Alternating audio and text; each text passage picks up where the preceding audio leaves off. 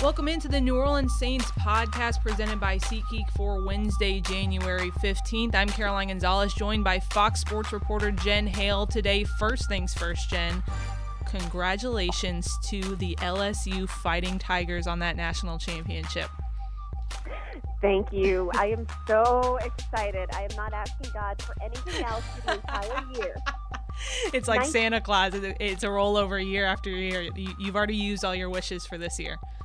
Exactly. 2019, I said, God, I just want to beat Alabama. That's all I'm going to ask for. And so for 2020, I just wanted to win the national championship and got my wish. Wow. I mean, I'm still smiling. So I saw a little bit about your setup. First things first, you posted a few pictures with you in a sash. What exactly was the award that you received when you were at LSU? Oh, wow. You're going back in the day, aren't you? You don't have to say what years. Oh, the pictures date me, I think. Gosh, Caroline, I loved my time at LSU. I was all in. My dad had passed my senior year of high school, and going to LSU was such a great fresh start, and just, a family that embraced me and helped me turn that page. So I tiered there, and my sophomore year, I had the privilege of being Miss LSU, and my junior year, I had the privilege of being homecoming queen. So it was a really awesome experience getting to represent LSU like that, and gosh, it really is just a part of the fabric of my soul, like it is to so many people in South Louisiana. Homecoming queen. I didn't know I was speaking to royalty. Sheesh, Jen. Very old royalty. Still royalty nonetheless. So I saw a little bit about your setup when you were out there on the road watching the game, but I think the game was over around halftime of the LSU game. So what did you do during that second half? Where did you watch the game?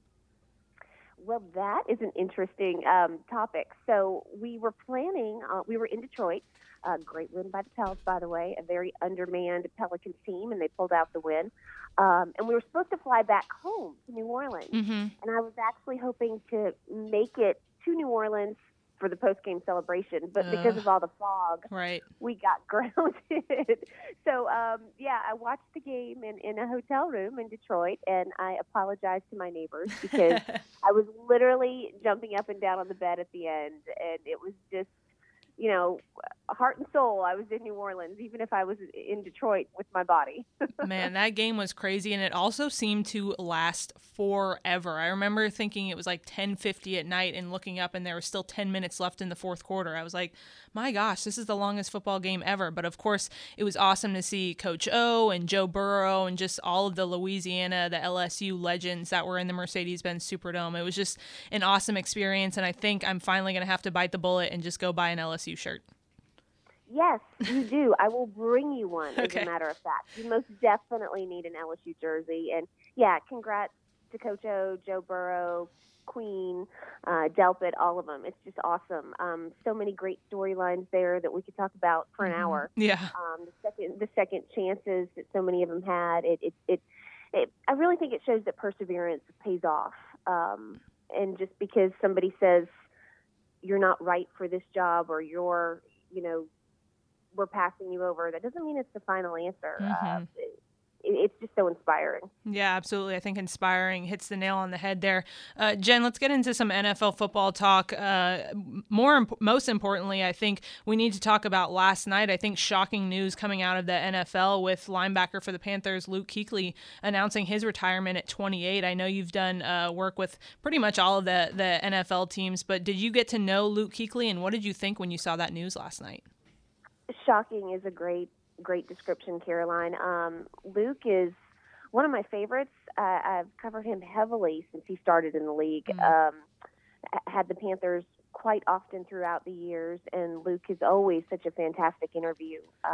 A, very willing to do it, and B, very articulate and very plugged into his teammates. I really got to know him. I spent a week in Charlotte doing an in-depth piece on Greg Olsen, and one of his sons was born with a heart condition. And Luke was really fantastic about giving us the team perspective of how they supported Greg through that, the struggle that they saw him go through. First of all, congratulations to him on a great career, and he needs to do what's right for himself. So if this is clearly what he feels like is the right thing, then you can't question him.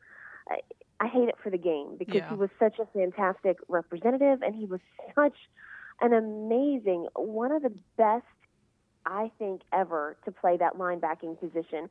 When you go into production meetings against opponents, every time he is the key scouting report item, the key cog that they key in on defensively. The way he can read quarterbacks, the way he can communicate what that offense is doing to the rest of the Panthers defense. It was just, it was really something to watch. It's something special. The game will miss him, no doubt.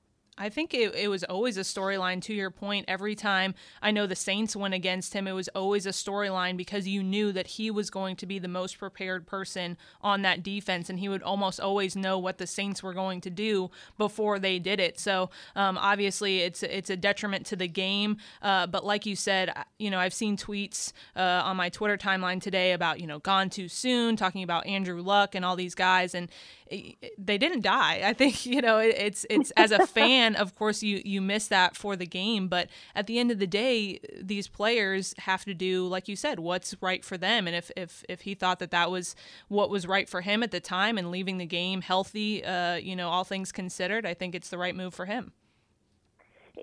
You have to support these individual decisions. And you're right. I thought of Andrew immediately. Had Luke, the game he came back from that, if folks remember that awful neck injury and concussion that he was knocked out with.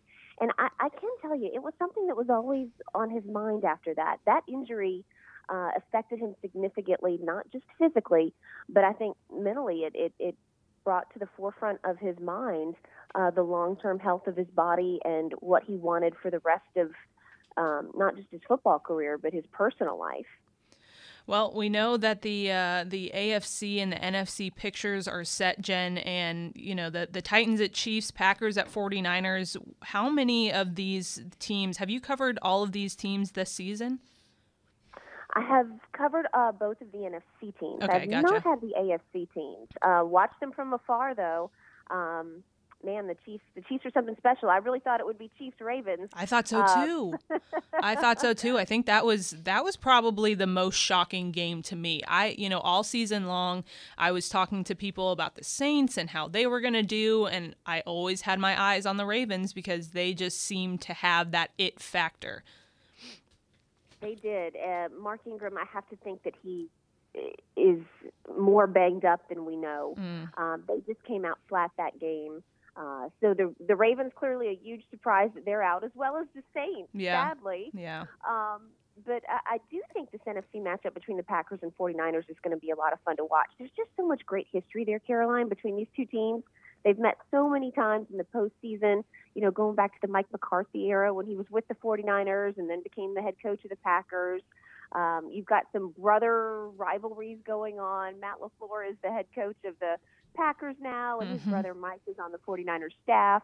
I think it's going to be a really fun one to watch. These two young quarterbacks, we're starting to talk about the next generation, right. Who succeeds, the Bradys and the Breezes eventually, not that we're ready to succeed them yet. But right. I think Rodgers and Garoppolo, their names you're going to hear for a while. I'm so happy to see Jimmy Garoppolo doing so well, especially, coming from the Patriots team where it was pretty unexpected. And then, of course, his first year with the Niners having that injury. But you covered the Niners twice this season, or at least that I saw. Did you know when you covered them in the middle of the season that they would be this good? We had them 3 times. Okay. In the middle of the season, we did. The very first meeting was at the beginning, or the very first game we had was at the beginning of the season.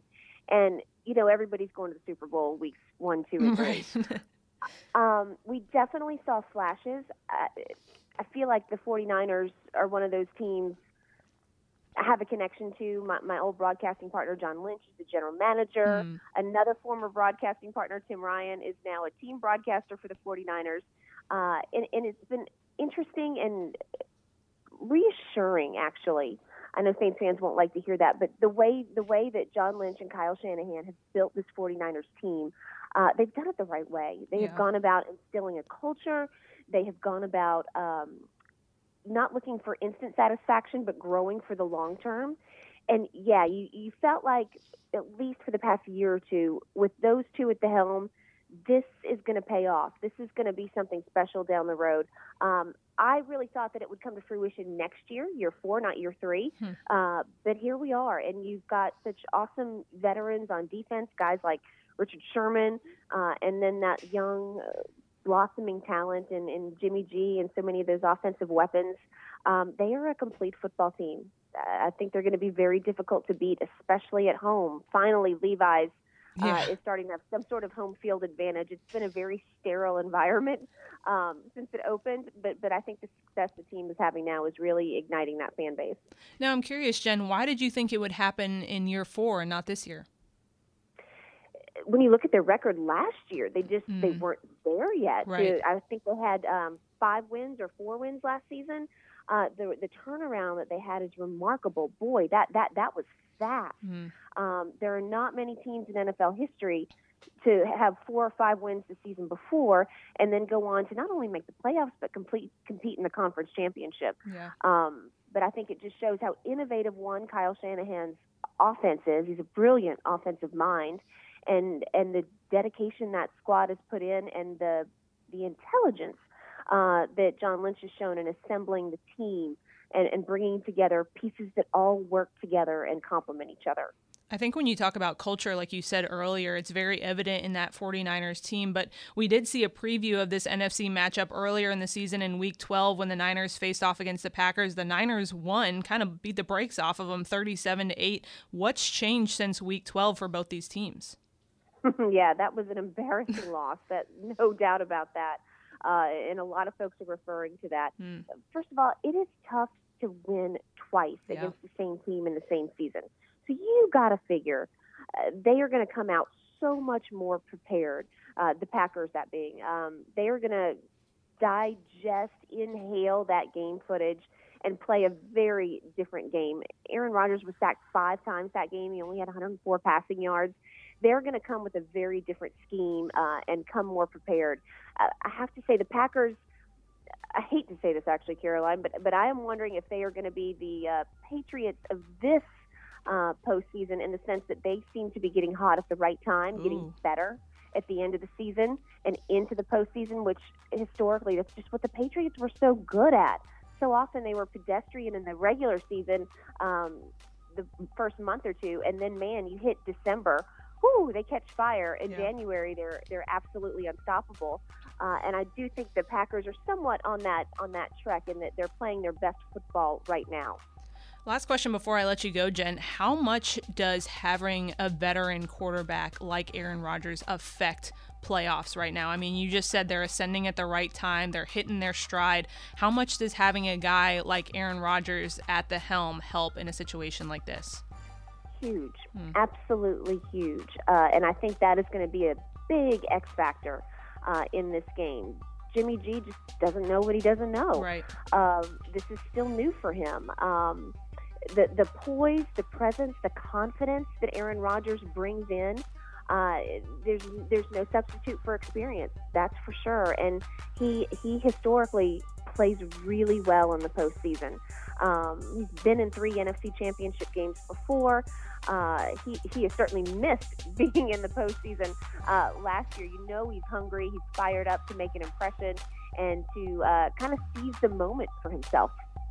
Well, Jen, we appreciate your time, and I know we have 2 days until a Pelicans game again, so enjoy your rest and enjoy the remnants of that LSU Fighting Tigers win. I will be glowing and talking about that for months. Thank you so much, Caroline. All right, Jen, see you later.